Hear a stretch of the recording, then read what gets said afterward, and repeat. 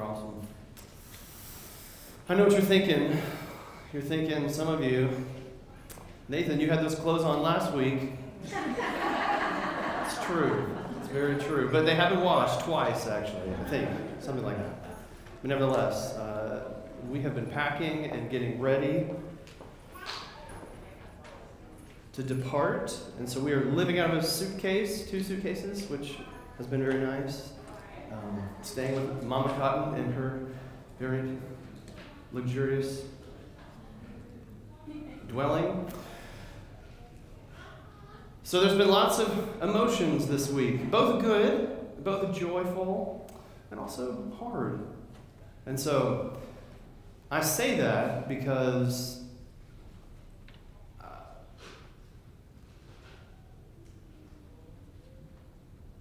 we're with you, brother.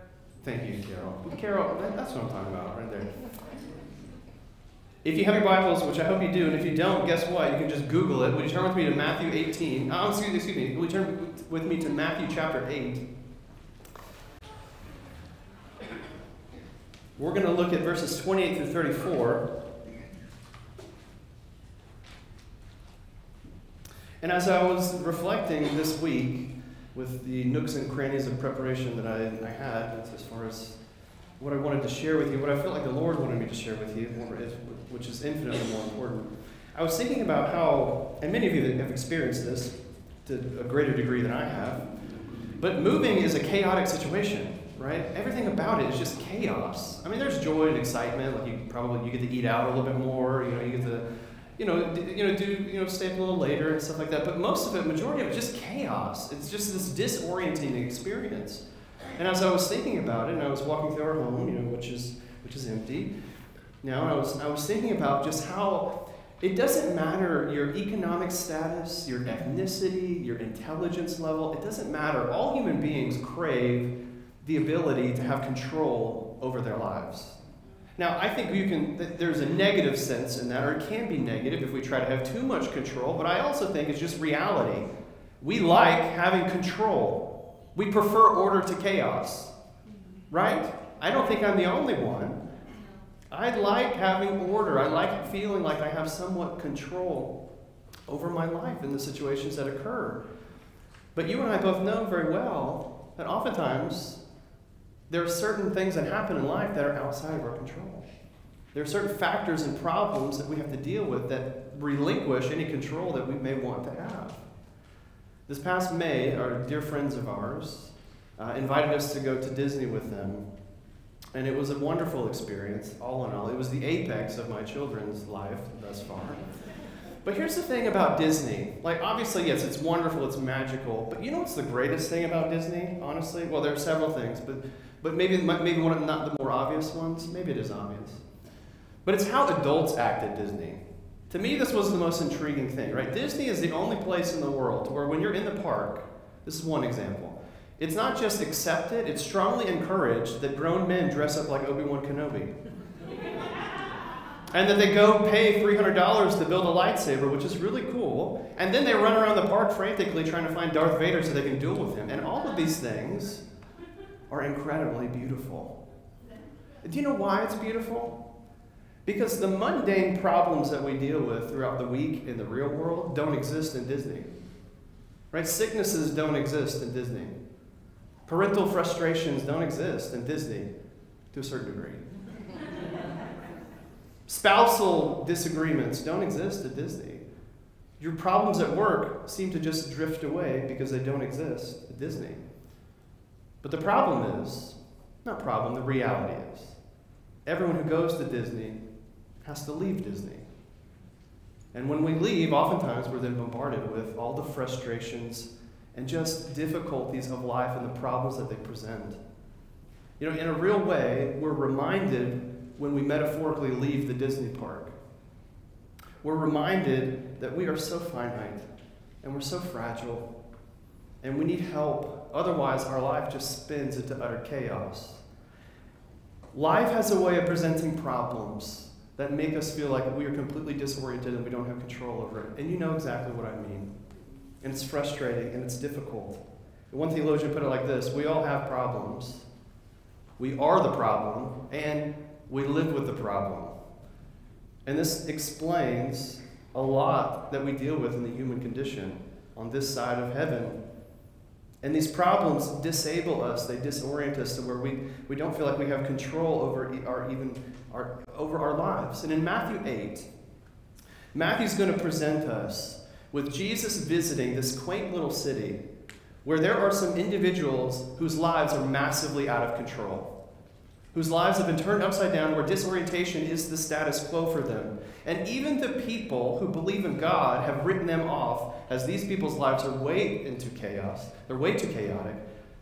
And they reside into this one particular corner of the city so they can just deal with themselves. And so the question I really want us to unpack and think about this morning is, when our life feels like it's completely out of control, is there really any hope?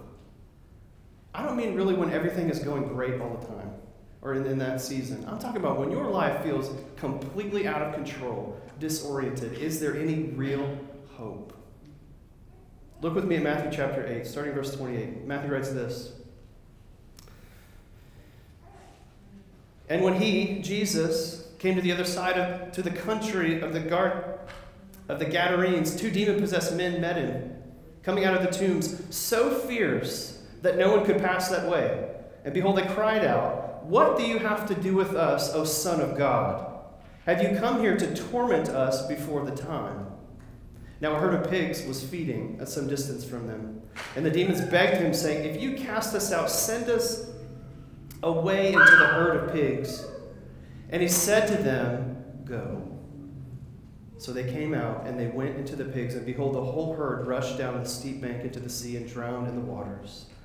The herdsmen fled, and going to the city, they told everything, especially what had happened to the demon-possessed men. And behold, all the city came out to meet Jesus, and when they saw him, they begged him to leave their region. Would you guys pray with me? And if you're a praying person this morning, would you also pray for me that God would speak clearly to us, that he would encourage us, that he also would challenge us? Pray with me. Lord, we thank you for today. Father, I thank you for being a God who is faithful to your own mission that you have in the world. Lord, there are so many nooks and crannies, even here in the United States, with populations that are very dense, that don't know who you are, that don't know your beauty or your majesty or your kindness.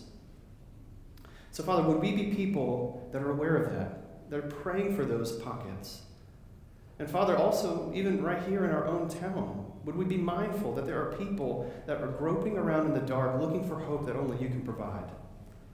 Father, we love you. We trust you. Lord, would you light me on fire and let my friends and family watch me burn? In Jesus' name we pray. Amen.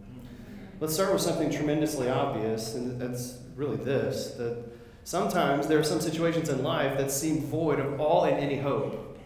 It's just a part of the human experience. And here, Matthew is showing us, in particular, 2 particular individuals in which their lives are completely in chaos mode.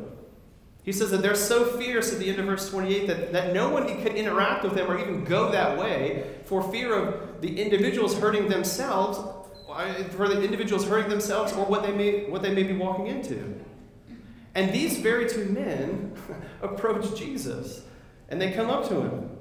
Now, what's helpful is that Luke and Mark also write about this account, but they tend to focus in on one of the demoniacs, or one of the people that has this demon possession issue, that their life has been so thrown into chaos. But there were 2 men there, and what's so interesting, well, I guess interesting, is Mark and Luke go into very specific detail of how this demonic oppression affected these 2 individuals with bodily harm, spiritual harm, mental harm, and in such a capacity that no one wants to interact with them at all. Now, let's take a time out for a second, because any time in 2023, in a gathering like this, when you mention something like demonic possession or spiritual, evil spirits and stuff like that, it is wise of us to pause and think about that for a second.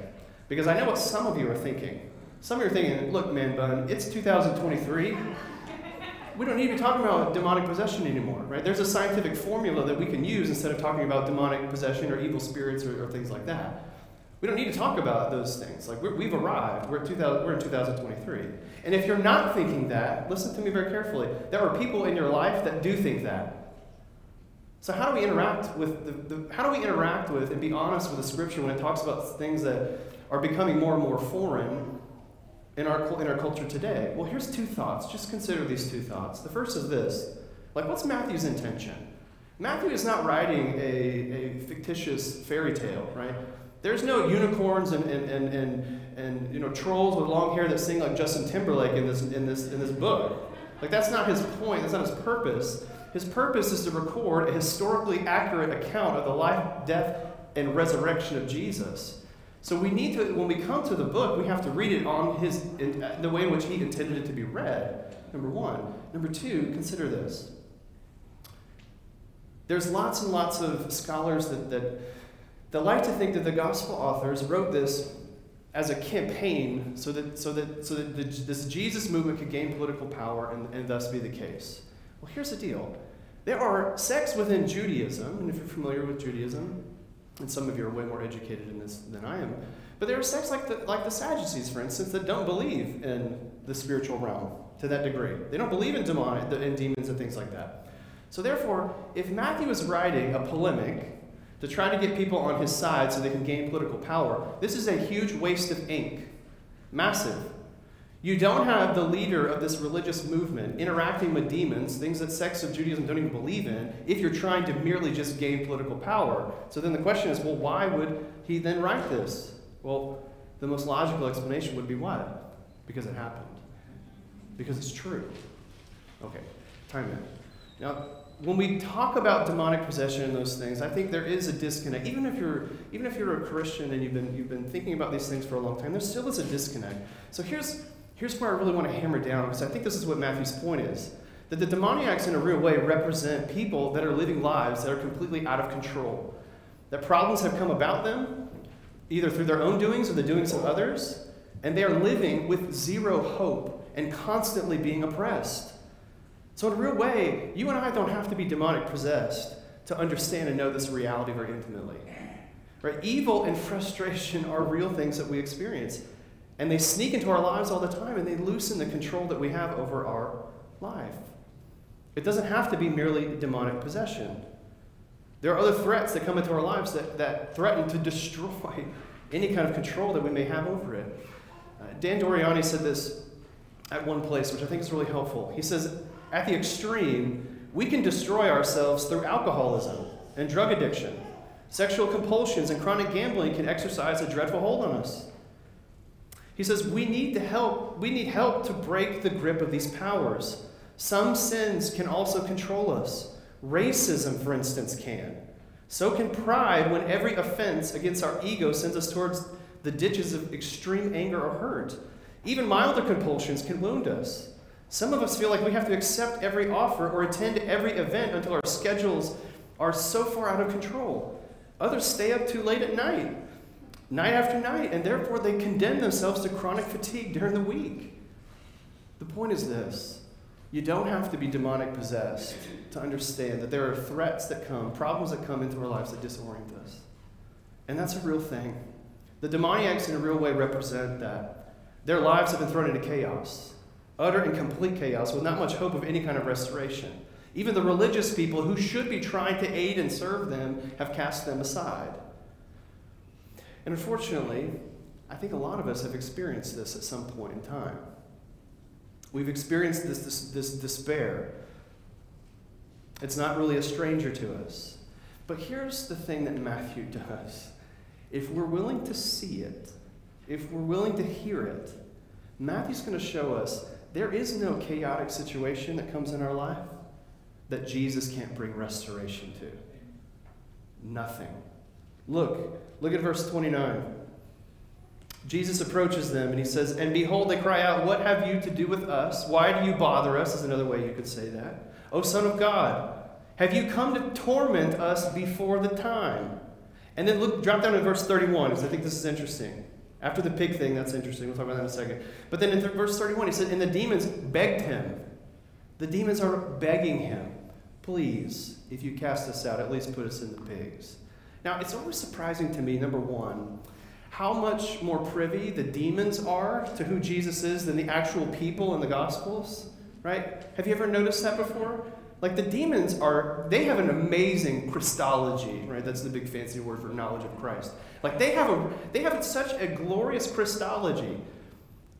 And it seems like the people, it's like, no, where are you? Like they know there's a time coming when Jesus himself will put an end to all evil agencies forever and ever and ever and ever. And they're begging him, don't let that time be now.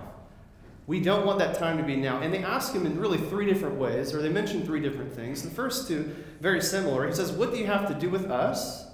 Have you come to torment us before the time? See, they recognize that Jesus is the Son of God, that there is a day coming, and that he is there. He is, my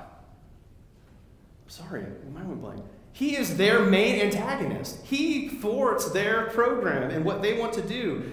They want to steal, kill, and destroy, and Jesus is there to thwart all that, and they know it. So then they ask him the most bizarre thing in the world. Can you send us into the pigs?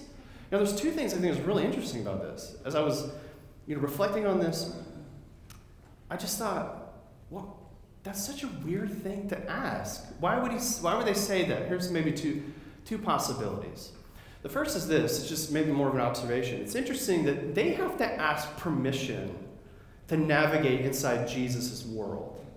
Isn't that interesting? The demonic powers that be, as scary and frightening as they be, have to ask permission before they can do anything. It's so interesting. But that really doesn't answer our question. Why did they ask this question? See what I did there? Why did they do that? Well, some scholars have suggested this. Demons are all about one thing: destruction, chaos. Now watch this. They're also very clever. What happens? Because Mark is going to tell us specifically, like, this is not like a tiny little pig farm. This is a pig farm around 2,000 different pigs, right? So we're not talking like Charlotte's Web here, where it's just Wilbur's in danger, right? This is 100% a driving force of the economic status of the city. So what happens if all of these pigs die? Remember 2008? I mentioned that recession because it's one I remember the most. But nevertheless, it's like what happens to the economic status of this city, of this society, if one of their prominent sources of incomes and employment goes down the toilet? What happens?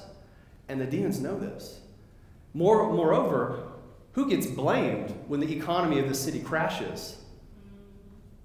Jesus does. So now Jesus is faced from my perspective, with an impossible scenario.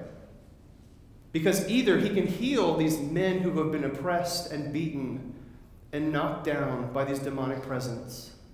By the way, it's only two of them.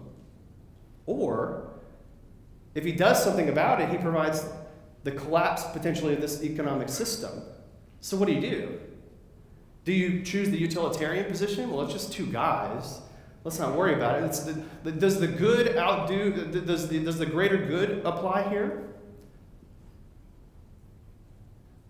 And it's so surprising. We shouldn't be surprised, but I think when we think about it in those terms, Jesus' answer is surprising. Because what does he do? Without hesitation, look at verse 32. And he said to them, go. So they came out, they go into the pigs rush down the steep bank, and they drown in the waters. And the question for me is just, why in the world does Jesus grant their request? Why? Why in the world? And I think here's the answer. Number one, Matthew's already alluded to it. It's not the time for them to be fully destroyed. There's a time coming, time's not yet. But here's maybe an even more truer answer. Jesus is showing his disciples, the city at large, and also us, at the end of the day, when given the choice between pigs and people, Jesus chooses people every single time. Given the choice between economic collapse or changing our day-to-day operations and saving two souls, Jesus chooses the two souls. Every time. People are more important than pigs. which is an amazing thing. I remember listening to this. This is one of my favorite stories in the Bible. Ever since I was super young, I remember riding around in our 97 Forest Green Aerostar and listening to Adventures in Odyssey.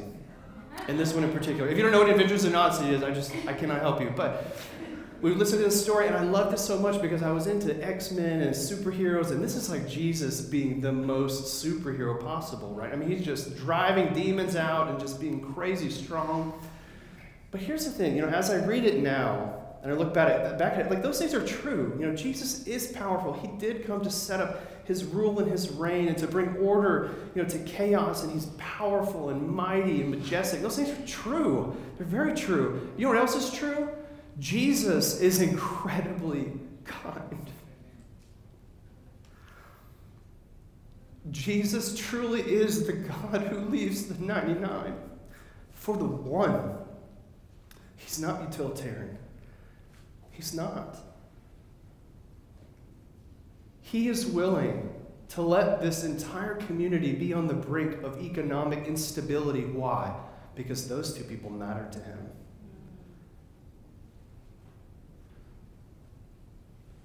Because he cares deeply. Because with Jesus, it's always people over pigs. His kindness is incredibly, incredibly wonderful and beautiful and true. So here's what I want. I want you to hear me when I say this.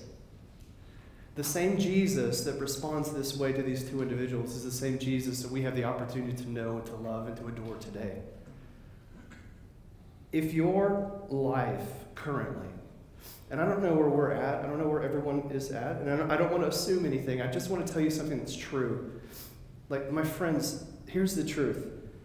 No matter how chaotic your life may seem, today, tomorrow, or a year from now, like if Jesus shows this kind of radical kindness to these two individual demonic-possessed people, he can do the same for you. He will do the same for you. He is a God who brings order to chaos because he's powerful, but he's also kind and gentle and lovely. You see, there's such a temptation, I think, in evangelicalism, just period, to look around at the culture and to think, man, we have to stand our ground. We have to fight. We have to dig our feet in. We have to push back on this community. We have to push back on this community. And it's just this brawl and this fight. But listen, I want to say something maybe a bit provocative. I think there's merit to that in pockets and in seasons. But at the same time, I don't see Jesus operating like that. It's not us versus them. It is not a battle. It's not a battle where we're fighting, we're digging, and we have to hold the standard. Standards are good. I'm not saying compromise doctrine or anything like that. I'm just saying like this. Consider this. It's the kindness of the Lord that brings people to repentance, not your theological eloquence. Not your ability to side with one particular political party or to talk bad about the other one. It's the kindness of the gospel that brings people to repentance. And I think we need to remember that. Me first and foremost. Because there's no situation that we can encounter that Jesus entering the scene can't bring order to it. Because he's powerful, but he's also kind. So let's get back to our original question. When our lives are out of control, is there really any hope? And the answer is a big fat yes. And our hope is this, that there's no life that's so out of control that Jesus can't bring order to, that he can't restore, that he can't rescue. Look at verse 33. Verses 33 and 34 are two, I think, of the most perplexing verses to me, maybe in the New Testament, after this whole thing goes down. The herdsmen fled, and going to the city, they told everything, especially what had happened to the demon-possessed man. Why do you think Matthew highlights that so strongly? Because they don't want to be blamed. For whatever economic crash that's about to happen, they want everyone to know this is Jesus' fault, it's not our fault. And then look, which makes sense in verse 34. Behold, all the city comes out to meet Jesus. And how do they respond? For the second time, they beg Jesus is begged in this story. And notice what they beg him to do. You have to go. You've got to get out of here. You have got to get out of here. In a real sense, they're echoing what the demons had said to Jesus earlier. What do you have to do with us? Why are you here? And the humans are responding in the same way. Jesus, why are you here? You have to go. Well, not all of them are responding like that.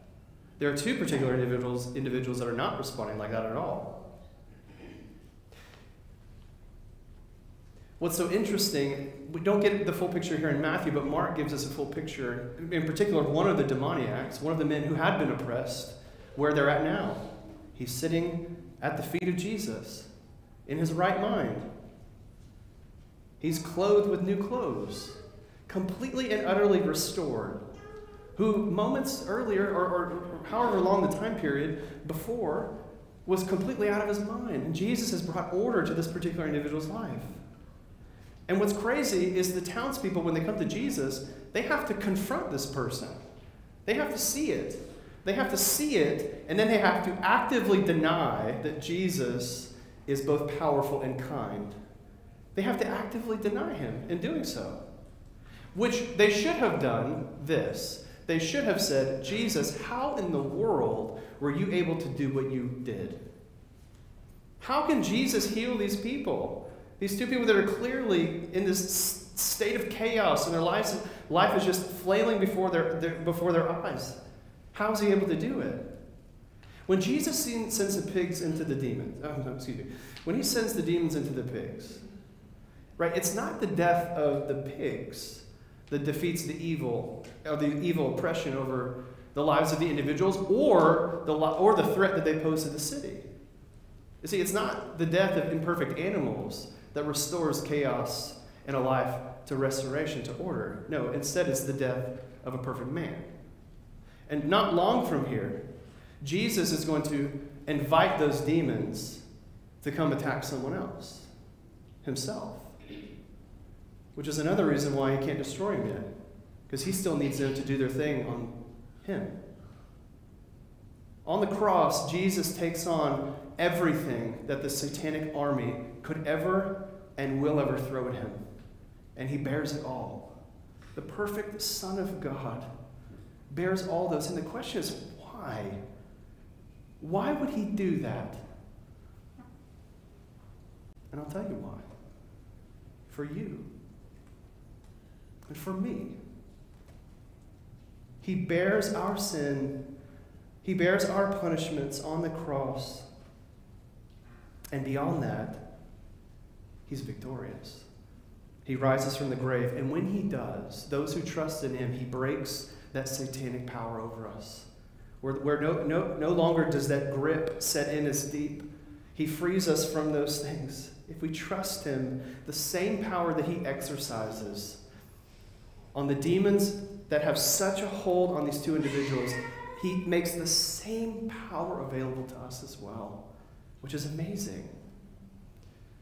But then there's one loose end I think we have to tie up. We got to talk about this really ironic response to the people, telling him to get away. Like I said, for the second time, Jesus is being begged that he would leave and not return. They don't praise him like they should. They don't bring other sick people to him like they should. They don't worship him like they should. In fact, they just tell him to leave. And if that were you or I, we may be a bit perturbed. We may be a bit confused and angry, but Jesus is not like that. In fact, Jesus' behavior is, well, it's like Jesus, I guess we could say. How does Jesus respond to this? Mark tells us this in verse 18. Watch this. In verse 18 in Mark chapter 5, he says, as he was getting onto the boat, the man who had been possessed with demons begged him that he might follow him. And he did not permit him, but said to him, go home to your friends and tell them how much the Lord has done for you and how he has had mercy on you. And he went away and began to proclaim in the Decapolis how much Jesus had done for him, and everyone marveled. Jesus, again, in his kindness to these people who do not want him there, who tell him to leave, who echo the same sentiment that the demons themselves echoed to Jesus, responds in the kindest of ways by giving them a missionary. He leaves someone behind. Let me just imagine for a second. You grow up for however long these two individuals are being tortured. You're taught to stay away from them. You're taught that they're mean, they're evil, they're going to hurt you. And now, as you're walking about town, you're seeing a complete 180 in this person, in character, in restoration. Every day, while the city may be rejecting him right now, how long can they deny what Jesus has done? They've said no to Jesus. We want you gone. And Jesus says, that's okay, because I'm going to leave evidence that you have to interact with on a daily basis for as long as you live, for the rest of your life. Which is a great reminder, I think, for us who've experienced God's restoration. We've experienced life being in utter chaos and being made whole again. Remember, Jesus doesn't do that in a vacuum. Right? He doesn't just save us, to use that language, or he doesn't just forgive our sins just to forgive sins. He does it so that we are then invited to be participants in him restoring the life of other people. That's why he does it. You and I, who have trusted in Christ, it's so wonderful. Your eternity is set. Your sins are forgiven. But that's not it. And that's not even the fun part. The fun part is you get to rub elbows with other people in whom God is also doing the same work. Hide it under a bush? Oh no. You've got to let it shine. So where do we go from here? You guys know that reference, right? Okay. Where do we go from here? Listen, I don't know where you're at today, but I do know this. The story of these demoniacs teaches us that even a life that seems so far out of control, Jesus can bring order to in the most beautiful of ways. Like in this episode in particular, it happens really fast. It doesn't always happen at this particular pace in our world. Sometimes it takes longer. But here's the deal. The same power in which Jesus exhibits here is the same power that we have access to as well, because he is alive and well. So what about for you personally? For me, well, I'm sure there are those of us here today that are experiencing just chaos in life. And I want you to know this, and I want you to remember this, and I want you to trust this, that Jesus cares so incredibly deeply for you. And we need no more proof than to look at the cross. Jesus was willing literally to move heaven and earth, to come, to make you whole again, to forgive your sins, to break the power of sin over your life. Trust him. Trust him and participate with him as he does it in the lives of the people that you work, live, and play with. My time is up, but I would like to just do kind of like a sub-conclusion here. Look, I'm closing my thing. Okay,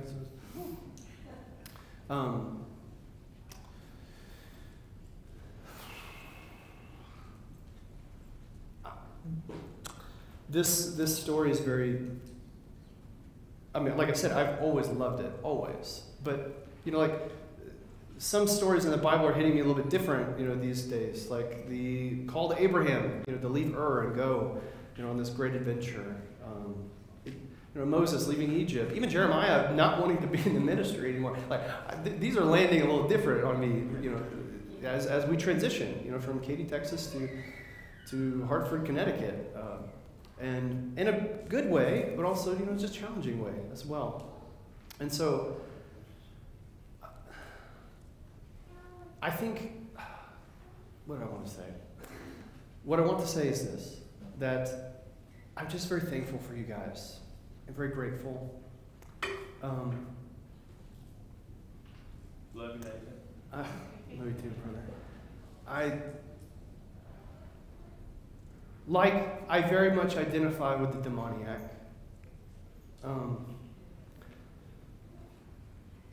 The past year or so in my own personal life has just been in disarray. Just lots of change, lots of trying to figure out, God, where are you leading our family? How is all this working? And, the last place in the world I wanted to go was Connecticut, right? It's nothing against Connecticut. It's beautiful and I love it so much. It's just, my home is here. I wanted to, I want to be here. And I just so much identify with the demoniac begging Jesus, Jesus, let me serve you in this way. Let me go here with you. And I also think I understand better now Jesus saying no to him. No, I know you want to do this, but I need you to do this. And in a very profound way, I was speaking with a church planner.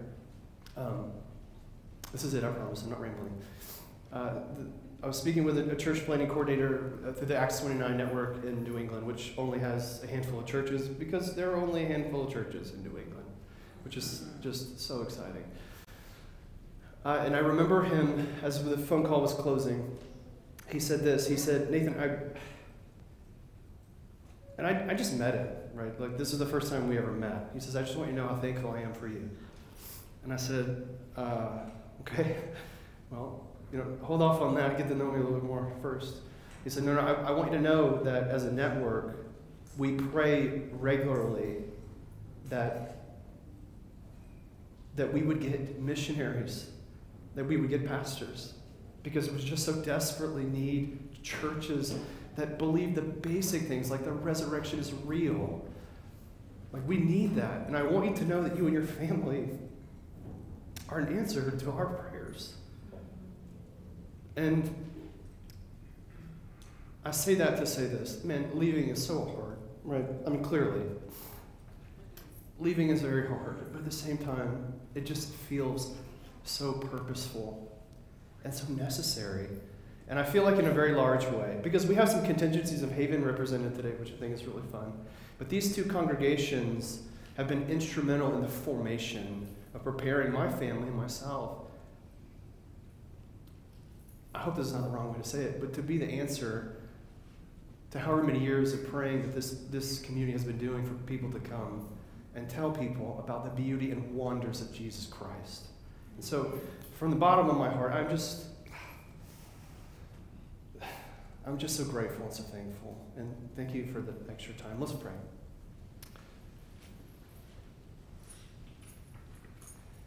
Lord, we love you. We trust you. We don't always know what you're doing or why you're doing the things that you're doing, and we may never know. And you know what? That's okay. That's all right. Because you cannot do less than your infinitely perfect best. And so, Father, I'm thankful for these two congregations that are represented today. I thank you for the investment that they've made in me and my family. And Father, I pray that, I pray boldly that you would give us success in New England. I'm not talking about big churches. I'm not talking about that. I'm talking about just that the gospel temperature would be raised. And that if just one person were to come to know you, or two people, man, that's wonderful. It's worth it. Father, thank you for this story. Lord, for those of us whose lives are in chaos, would you remind us and show us just the beauty of Christ? We love you. May we trust in you when times are good and when times are difficult. In Jesus' name we pray.